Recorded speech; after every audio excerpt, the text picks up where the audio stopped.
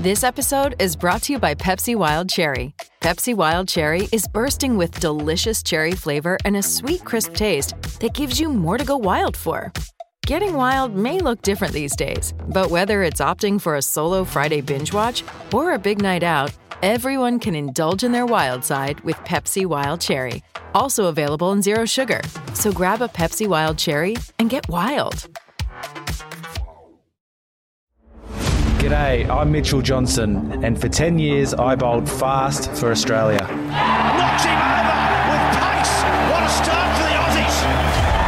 For 10 years I had batters shaking in their boots, but I did so without always feeling comfortable in my own shoes. Pryor's going to have to go. Mitchell Johnson's on fire. For the outside world, I came across as a fire-breathing dragon with ball in hand.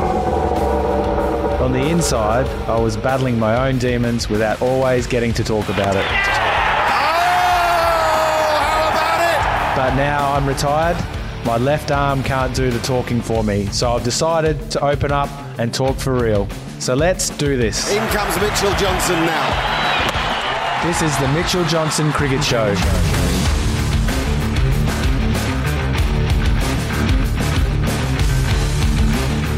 You're listening to the Mitchell Johnson Cricket Show. My name is Bharat Sundaresan and I'm here, as always, with my trusted colleague and friend, and the guy the show is named after, Mitchell Johnson.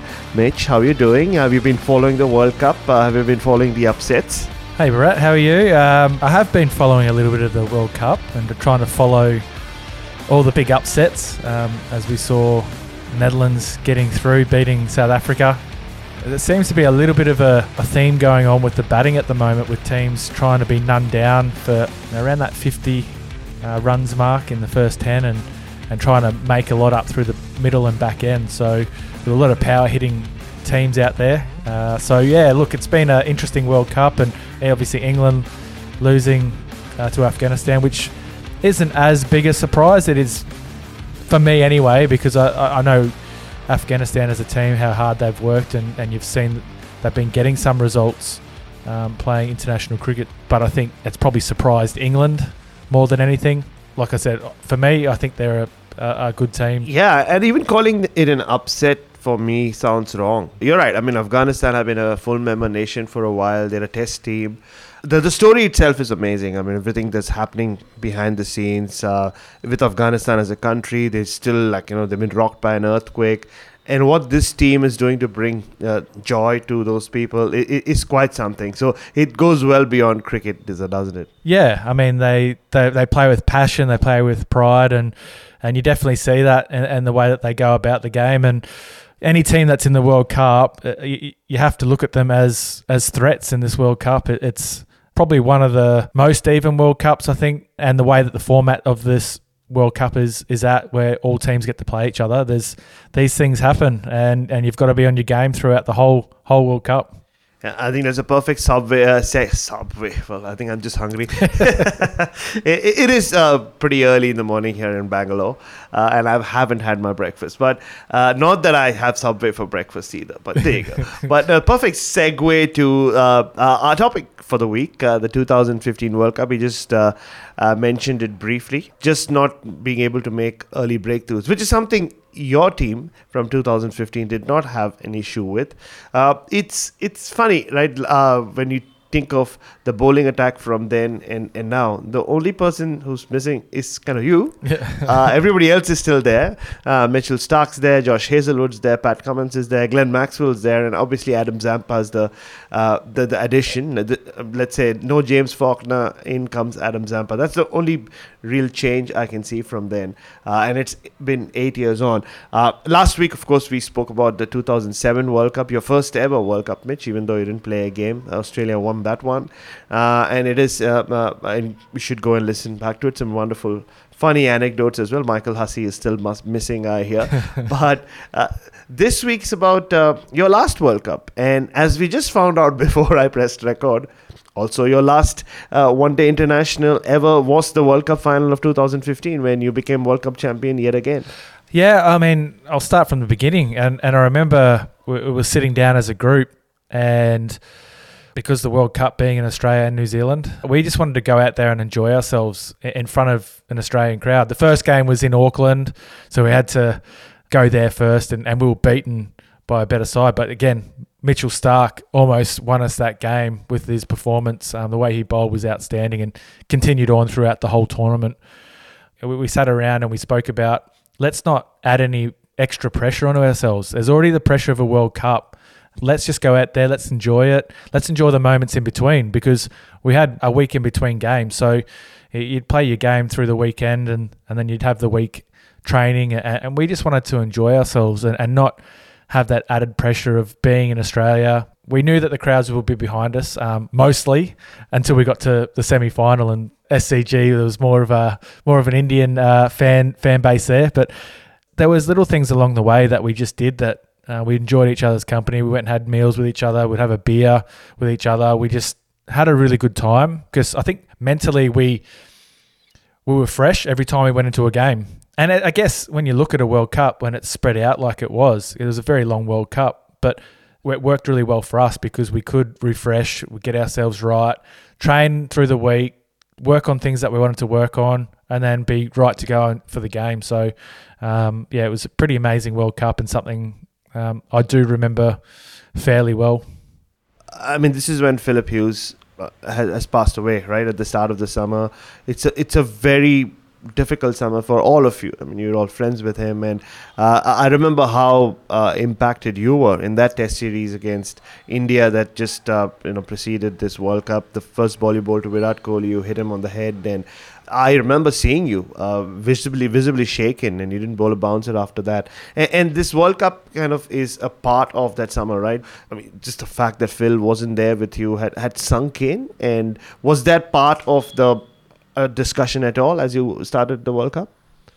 I think by that stage, yeah, like I said, we just wanted to probably be at a point in our careers just enjoying ourselves and getting back to what worked for us. I think we definitely, after Phil had passed, and like you said, it had an effect on everyone in that team in different ways, and it was a real struggle for a period of time there, and it was something that definitely was still on my mind when I finished playing cricket, full stop.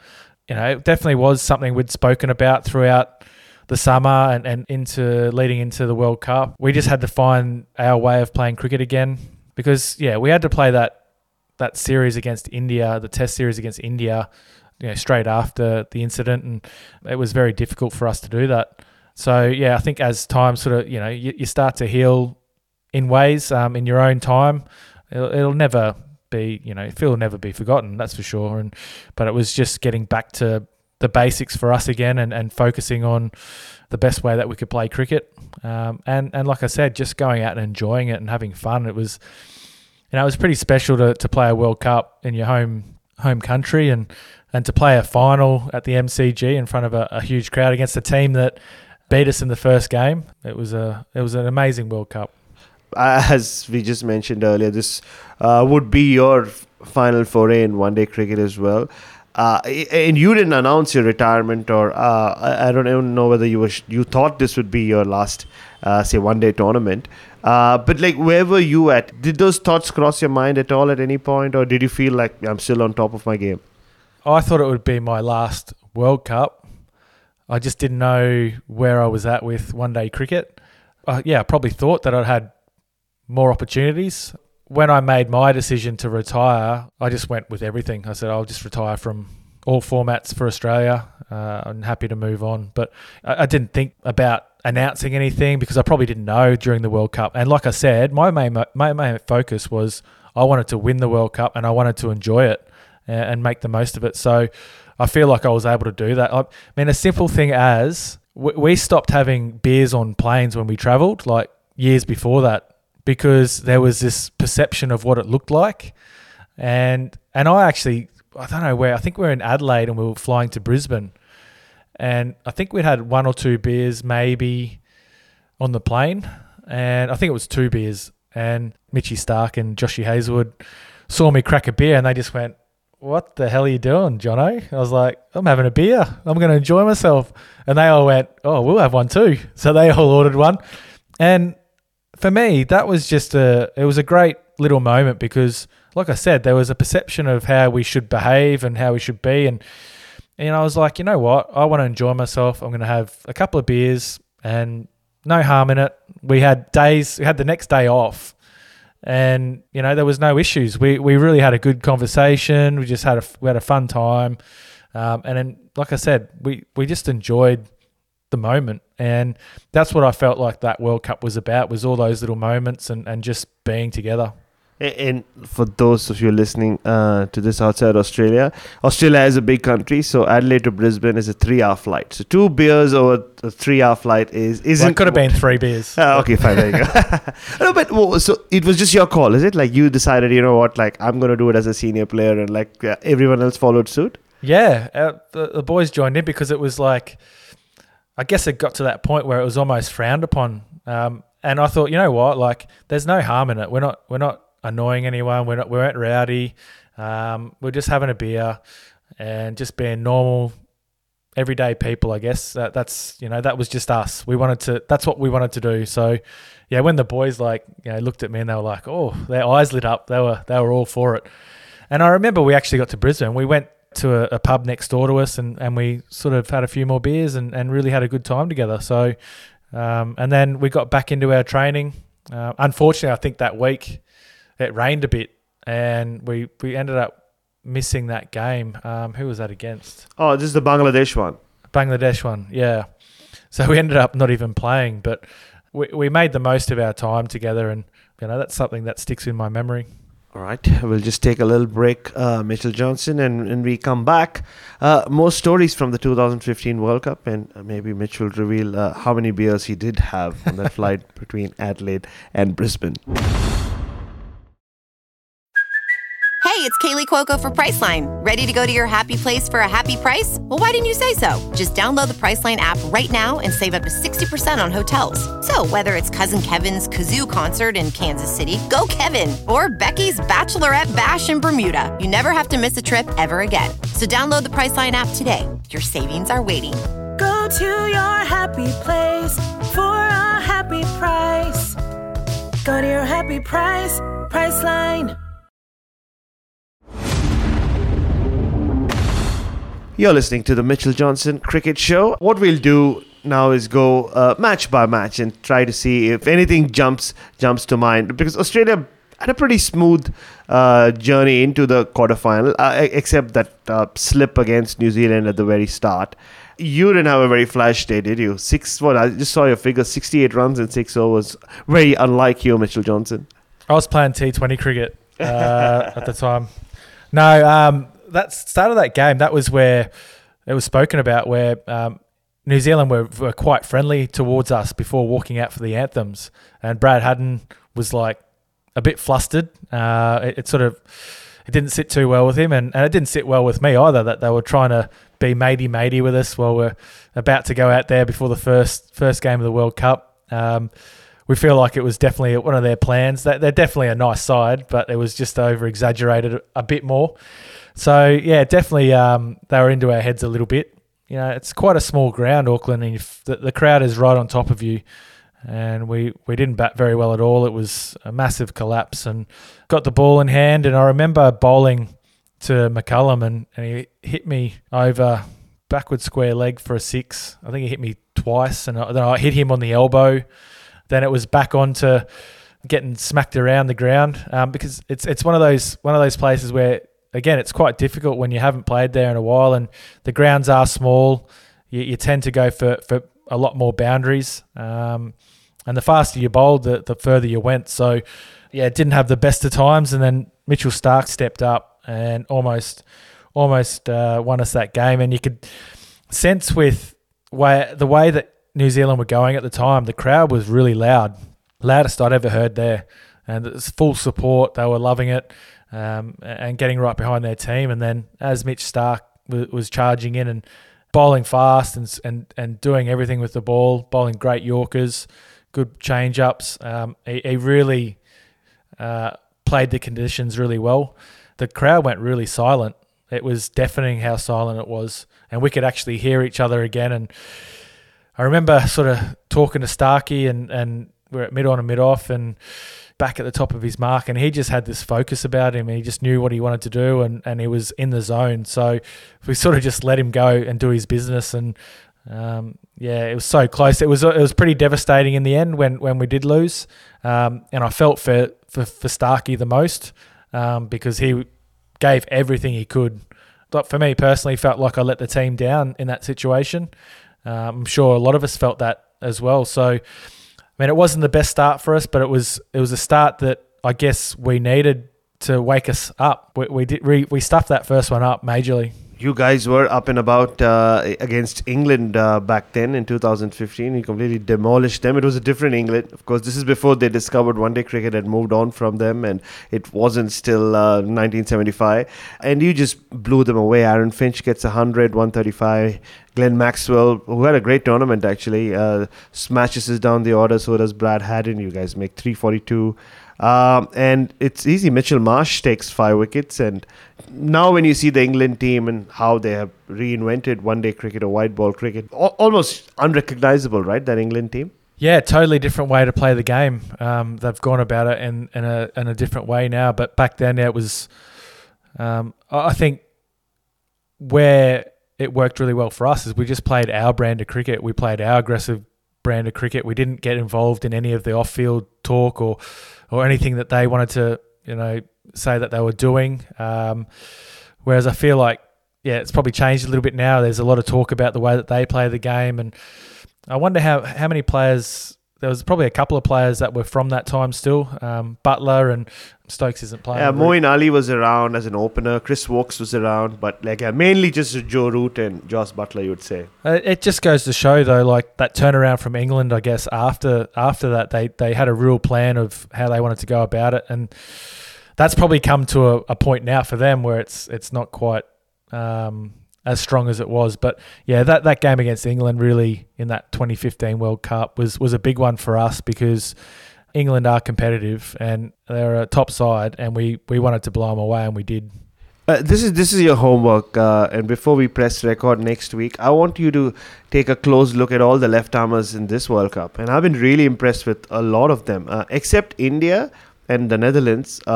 Pretty much every other team has a left-armer who's swinging the ball in, like Stark and even Farooqi for Afghanistan, obviously Trent Bolt. The Bangladeshis have done well, Shariful. And the Sri Lankan youngster the other day, Madhushanka, who's like getting the ball to go a lot. So there you go. On the fly, I've decided that'll be our next episode. I like that. I think that'll be a good chat. Just about playing England in a World Cup. Mitch, how different is it to the Ashes? What I mean by that is it's still a big game. It's not just a bilateral ODI, but it's not the Ashes, right? Like, so do you have to kind of fake manufacture like kind of that heat in your head because it is England? Nah, there's no fakeness about it, mate. It's all it comes pretty naturally, and I think it's it goes both ways. It definitely it's different. It's obviously a different format, but yeah, the heat, or what you like to call it, the heat. It's all there. We want to win. We want to beat England, no matter what format it is. It probably doesn't feel quite like an Ashes series, I'd say, but it's just a shortened version of it, I guess. It's probably not as draining as what an Ashes series is. When you're playing 5 matches in that series, it's at the end of an Ashes series, you're pretty buggered at the end of it. Mentally and physically, but yeah, no, it's always nice to be able to, take down England in any format. Oof, just the look in your eye when you said that. You should just take that clip out and just play it on repeat. That's all we need. And we'll just take a little break right there and come back in just a second.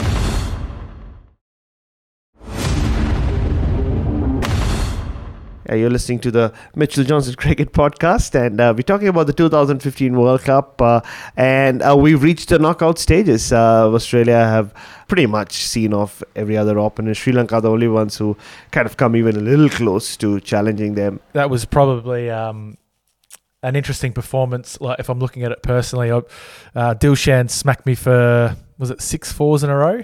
Or 5 fours? 5 fours in a row, yeah. 5 fours in a row.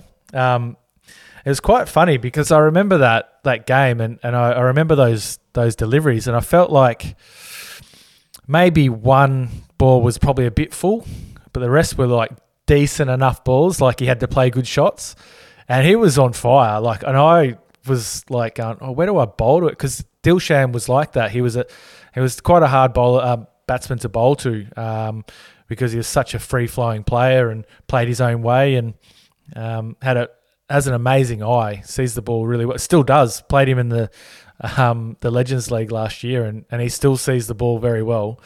But I remember, I actually remember that moment and thinking, oh, this is not the start that we needed. But I was able to come back and sort of bowl a bit better after that. But yeah, a dangerous player. He's a bit like, I guess, those type of players that you look at, like a Sehwag or a Brendan McCullum, that just take you apart, and all of a sudden your score's none for 50 after not many, and you're behind the 8 ball a little bit, and you've got to bounce back. So that was a big moment personally in the World Cup, and we were able to bounce back, fortunately enough. And speaking of,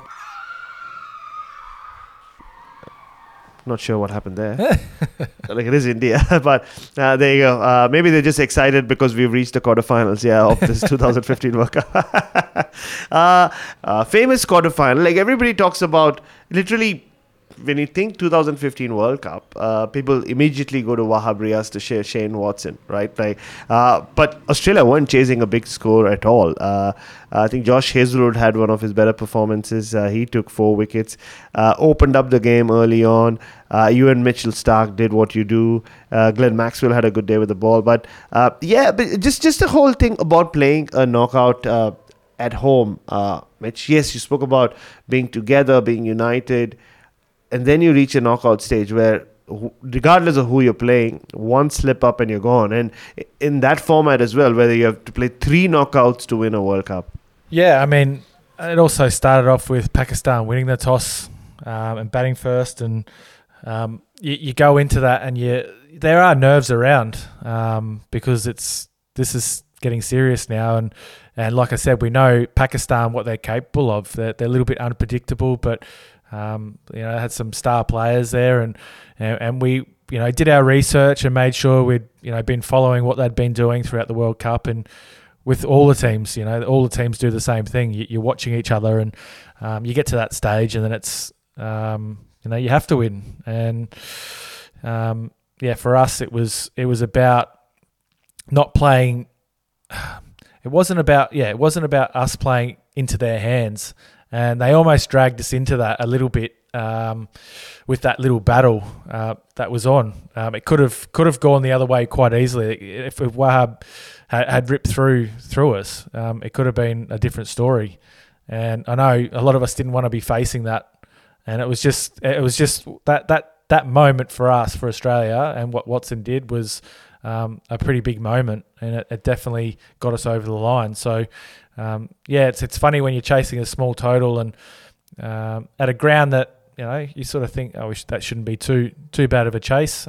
Small sort of square boundaries, and but that's Adelaide Oval as well. The pitch can be a bit deceiving at times. It can play a bit different, play a little bit slower sometimes. I think it had a bit more grass on it from memory than usual. So it was an interesting night, but it was, again, we just had to stick to playing each moment, and we won those bigger moments, like I said. Wahab Riaz is an interesting one, right? I think world cricket never really recognizes how special a bowler he was.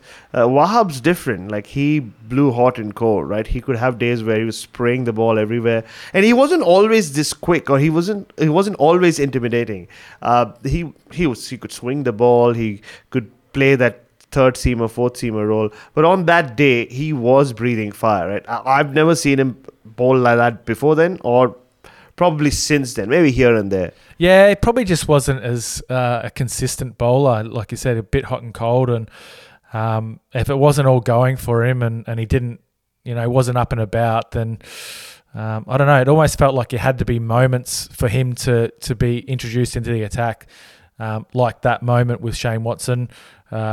He definitely enjoyed the big moments from what I sensed. because there was a few one-day series played against him, and I actually remember playing him. I don't know if it was in the UAE or something. We played a one-day series, and I faced him, and he was bowling 150 clicks, but he didn't quite have the sting behind it. Like, it was fast, but it wasn't. Yeah, he just wasn't totally with it, I think, and it wasn't backing himself. But I started to take him apart, and it frustrated him, and he just bowled more half volleys. He tried to bowl a bouncer, and by that stage, I was on top of him. And for a bowler to be on top of another bowler, it's quite frustrating. So, definitely a bit hot and cold. I just wondered if he had the right sort of people behind him helping him. Or if it was just a mindset thing for him. Maybe it was just one of those things, and he definitely had the skills and talent, and like I said, we saw that in moments throughout his career. And you get over the line against Pakistan. Before Shane Watson even walks out to bat, Steve Smith plays a very important innings, makes 65 and 69. And as that tournament progressed, he was just getting better and better and better. And Steve Smith, the one-day batter, doesn't often get spoken of in the same breath as Steve Smith, the test batter. And I mean, there is a massive difference in averages there. But I think, if Steve Smith wasn't as good as he is in test cricket, I think we would be speaking a lot more of him in one-day cricket. And as he proved in that semi-final, he set the game up for Australia again with one of his many centuries against India. Well, Smithy in that Pakistan match, he played the situation really well. And I think that's why he was so good at that time, was he was playing the situation as he saw it. It wasn't a big strike rate, but he wasn't able to play that way. So he just played the conditions and played to what was in front of him. So and then he could definitely go after it when he needed to. I think you're right. Like, his one day stuff is good, and I don't know if I've seen a change since he's been playing the IPL, whether his sort of one-day format has changed a bit, the way he goes about it. I don't know. Maybe there's too many shots available, and that's something that has distracted him from playing the way that he has played in the past. I don't know what it is, but I think he's still someone that's needed in this team, and he plays a very important role. He can, pull it in when he needs to, and he can go after it when he has to as well. And the innings he played in that semi-final, it's India, like you said. It doesn't feel like a home World Cup anymore. It is at the SCG. So what was the talk in the dressing room about that aspect of, I know it's been a home World Cup so far, but we all know how it's going to be when we face India. There'll be a lot more supporters going for them. Obviously, the image of the India-Pakistan game from that tournament at the Adelaide Oval, it's massive. And you still see it, right? Like, when you walk into or land in Adelaide and you walk through, it's still a picture of that. So it would have been quite something. And actually, on that, do you remember watching the India-Pakistan game from back then? How Adelaide was lit up? Yeah, well, that was the biggest game of the tournament. Everyone was waiting for that because of the support that they were going to have behind them. So yeah, it was talked about through the tournament, and something that everyone was looking forward to watching. So it would have been amazing to be there live and to experience it. And it would have been a great feeling for the players as well, to be supported in that way. So it was 100% something that was mentioned throughout the tournament as probably the biggest game to watch. But I remember in that semi-final, and look, it didn't look like we had that support, but we definitely felt like we had support. And we, as the game went on, we definitely felt it more. But that start was what we needed. You lose David Warner early, who's one of the key players, but again, it's other guys stepping up. Finch has decided to. He's going to be a part of that semi-final. It's a big match. He wants to be up there. He wants to, but he played a great role as well. Like, it wasn't as quick as he normally is. We've seen him demolish teams. I've seen him do it over in England, where he's taken England apart in one-day cricket and done it at a fast rate. But he's done it a lot slower in that game because Smith was the one that was leading the charge and playing, like I said, they both played to conditions. They played their roles really well. And again, it's one of those things that when you set the game up from the front, it makes a big difference at the back end. And, a few of us were able to chip in at the back end to get that score over the 300, which was a real big score and a really important score for us to get. Because I felt like if it was under 300, it would have probably been chased down. Yeah, and you helped them get over the line as well in terms of getting to 300. You smashed it around towards the end. A very crucial knock in the bigger scheme of things. Yeah, I remember walking out and remember feeling the crowd and feeling how loud and hearing how loud it is. And India were probably thinking at the time and felt quite confident. I think that they were going to just finish us off. I guess I had other plans. And I just sort of backed myself. And I just thought, you know what, whatever happens. I just took one ball at a time, and I really kept it simple. I don't know. I just swung the willow, mate. To be honest, I've just looked up the stats here. It's 27 off 9 balls. I'll take that. But like I said, it's only because of how our innings started that I was able, the momentum swung back to our favour. Our middle order wasn't as good in that situation. We could have really cashed in, but they had some. Was it Sharma, Ashwin? Spinners do come into play in those conditions in Sydney. So the middle order didn't cash in as much, but it was set up really well, and we were able to get over that 300 mark. Yeah, England or India lose by a pretty significant margin, and you guys are off to final against New Zealand, and not this time in Auckland, but you are facing them at the MCG. And look, New Zealand don't play a lot at the MCG, do they? I mean, they played their first ever Boxing Day test since the 1980s, some 3-4 years ago, and even one day is the occasional one here and there. So sudden change for them as well. I mean, they were co-hosts of the tournament, but I'm sure as they walked out onto the field at the MCG, they didn't feel like co-hosts. And was that part of the discussion? Like, we need to make them feel like they're far away from home? It's really interesting, this, because they hadn't played a game in Australia in that World Cup. And a lot, like you said, a lot of them hadn't played in Australia at all. So we had a bit of confidence going into that final because of that reason, knowing that these aren't postage stamp cricket grounds like they were in New Zealand. Very small cricket grounds there, very easy to hit over the top and for it to be a 6 or hit a boundary. The ball it was flying around over there, but whereas at the MCG, there's huge pockets. You can run threes very easily. You can almost run fours. It has been fours at times, but the pockets are so big. It's such a big ground. It's so different. The crowds are different. We felt like, yes, we definitely had support. They had support as well. We could see that. But I think the moment was probably may have got a bit bigger on them. We were definitely more confident playing them there.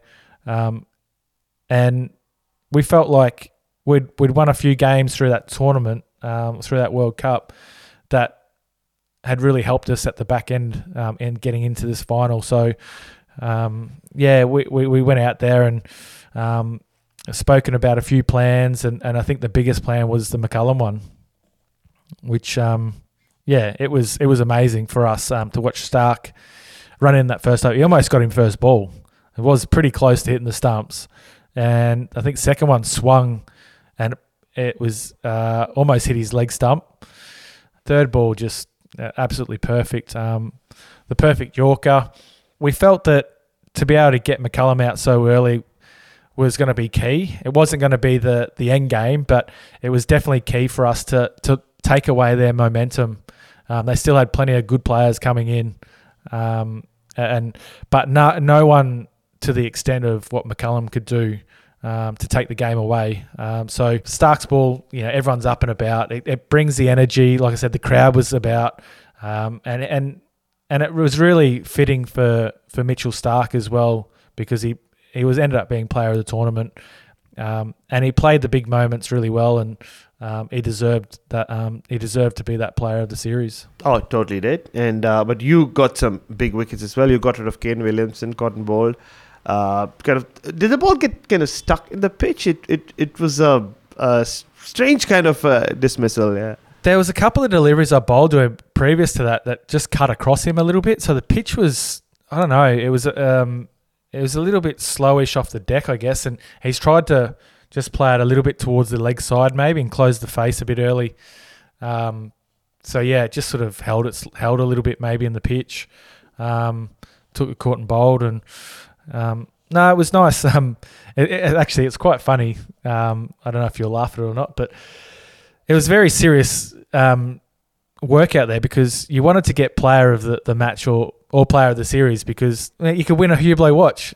Like these really expensive watches, so boys were like going, "Oh, I want to win the watch, I want to get player of the match." But no, look, it was good to be involved and to play my role as well in that match. Like I said, like for me, it was all about the team, and we wanted to win. Didn't matter what we did, but yeah, like you said, throughout you have a look at pretty much everyone in that team, in that squad, when they had a moment, and they everyone participated in some way, and yeah, it's good to be able to do it in a final and in front of your home crowd in a World Cup, and to lift that trophy at the end was pretty special. So basically, when you're celebrating that Kane Williamson cotton ball, you're thinking, okay, one step closer to the watch. It was all about the watch, mate. Of course it Nothing was. Nothing else. Yeah, you spoke about the Mitchell Starc Yorker to Brendan McCullum. You bowl a really sharp one to Dan Vittori later on, and you get another one. I cop a bit of like stick for that one. I saw something about that I'd given him a send-off, but all I did was stare at him. I never gave him a send-off. There was never any words said to him. So anyway, thought I'd just clear that one up. Oh, there you go. No, I did see. I have seen replays, and you do just stare. Like you don't say anything. You give him the Mitchell Johnson stare of "I got the better of you." Yeah, we'll just call it that. Yes, we will. Yeah. So look, 183. 183 is a very famous score in India because that's what they made in the 1983 World Cup final and ended up winning. But was there any nerves at all about getting 184 in a World Cup final at the MCG with the batting form that you had and the batting depth that you had? I think there was definitely some nerves. Again, runs on the board count big time. Doesn't matter how many, and especially in a moment like that in a World Cup. But like I said, we had a pretty strong lineup. We were pretty confident. We've gone through some close-ish games where we had to dig in. But I think the big thing, like I said, is what I mentioned earlier, was we could always run 2s and 3s at that ground. So if we couldn't get the boundaries, you could always push it for like a 2 or a 3. And I think having that understanding of the ground was really important for our batting lineup because it just put us in a really good position that we didn't have to panic at any stage, didn't have to get the boundaries. So when they were available, you go for it. But when they weren't, look for those big gaps. That was the big thing that we looked at, was those square boundaries. If you get it in the pockets of those square boundaries where the fielders had to run a bit, then we're definitely going to get a lot of 2s and a lot of 3s as well. Just the winning moment itself. I mean, we spoke about 2007 last week. Pretty farcical in the end. A bad light, and you're just waiting for it to get done with. And this is like you as a young kid, like you're just excited that Glenn McGrath signed a shirt for you, and you're slightly disappointed you hadn't got a single game. Compare that to 2015.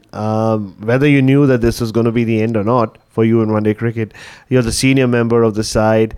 And what was it like? How different was it? And what do you remember about that winning moment? Yeah, very different. Big differences. I was out there in the middle, well, on the sidelines. Got to run out there. That was one thing. We didn't want to run out too early. Weren't sure what the rules were. Wanted to make sure that the game was over. But yeah, got to run out there and celebrate, and then celebrate with the crowd and walk around with the trophy. Family and friends being there. So it was a very very special moment.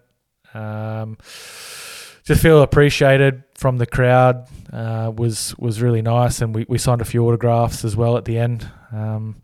I actually remember it getting a little bit pushy at one point, the people were trying to get to the front to get autographs. So I'd actually there was a couple of fans that pushed their way through and were squashing a few kids. So I actually told one of the security guards to, get them away because I'm not going to sign while kids are getting squashed. So, so that was a little bit of a nightmare. But I guess that just sort of showed that people, fans there were quite into it. I guess a little bit too much, but it was nice to have that support and then the dressing rooms afterwards, having family and friends with us. It was a nice feeling. It reminded me of the Ashes 13-14 celebrations in a lot of ways. Just having all those good people with us that had been on that path with us. I guess I didn't really know at the time what was going on in my career. So it was just a great celebration. And that's where George Bailey broke the trophy, which, funnily enough, was almost like a tradition in the Australian cricket team at one point, with Matthew Hayden hating trophies and breaking them. This was George Bailey had sat on the trophy and bent it. And the story came out of him getting it fixed at 5 o'clock in the morning or something, like ringing up some guy in Victoria, Melbourne, to get it fixed.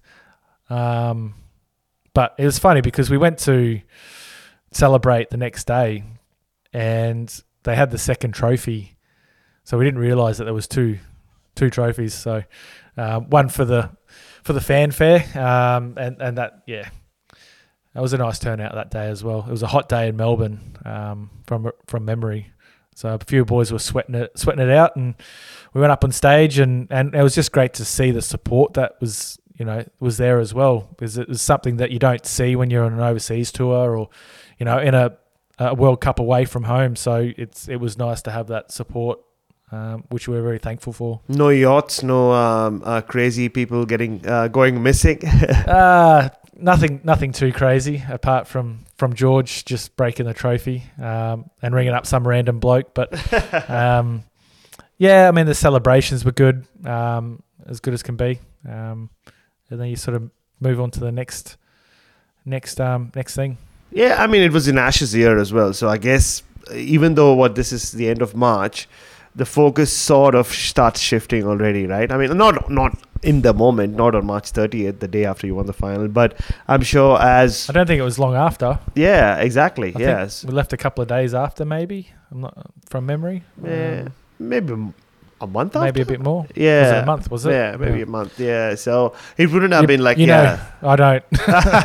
You just went through with it. Some of the finer details I don't remember. Yeah, no, fair enough. And like I said earlier, you didn't play one-day cricket after that. And you look at some of the greats to have finished their one-day careers with a World Cup trophy, Imran Khan. I'm sure there are more, but the ones that really stand out are Imran Khan, Glenn McGrath, Sachin Tendulkar, Mitchell Johnson, Michael Clark. So a good list to be a part of, Mitchell Johnson. Yeah, feel very honoured to be part of that list. And it's honestly, like I said, this is the first time we're speaking about this and having the knowledge of it. So I don't really know what to think. I think that's pretty cool to be a part of that, to finish off in a World Cup, something that's such a big tournament and something that's very special, something I hold quite dearly as well in the one-day format.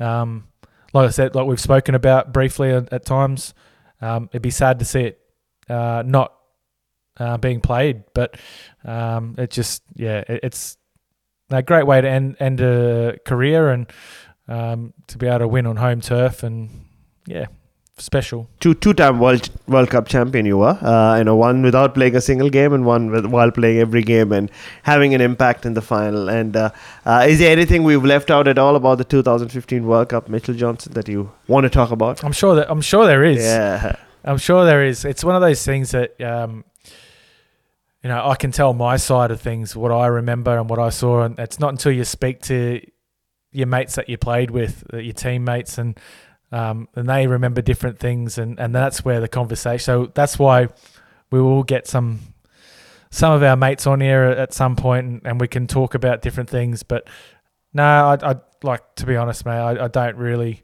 know if we've missed anything or not. I think we've covered a lot of good things there, and like I said, my memories of it and my feelings of that World Cup. Lovely. And what you will not miss at all on the show is a lot of stories, a lot of Mitchell Johnson, a bit of me. I just come with the package. And what you need to do is to like, to subscribe, to leave reviews. You have to leave reviews, good ones, actually only good ones and very good ones. And just keep sharing our podcast. Subscribe to us. We're out every Monday morning, Australia time. I'm not going to specify city times here, too many time zones to cover, and we'll keep talking to you. We'll keep bringing you new stuff. I've already leaked out what the next episode's going to be about, left arm fast bowler. So Perfect. If you are a fan of left arm fast bowling, tune in. Yep, thanks Bharat, and thanks to the fans, those that have commented as well. I've seen some comments come through Instagram, so thank you on the feedback. It's been really nice to hear people enjoying what they're listening to. So yeah, keep it up and like, subscribe, and do all those things, and we'll see you next time.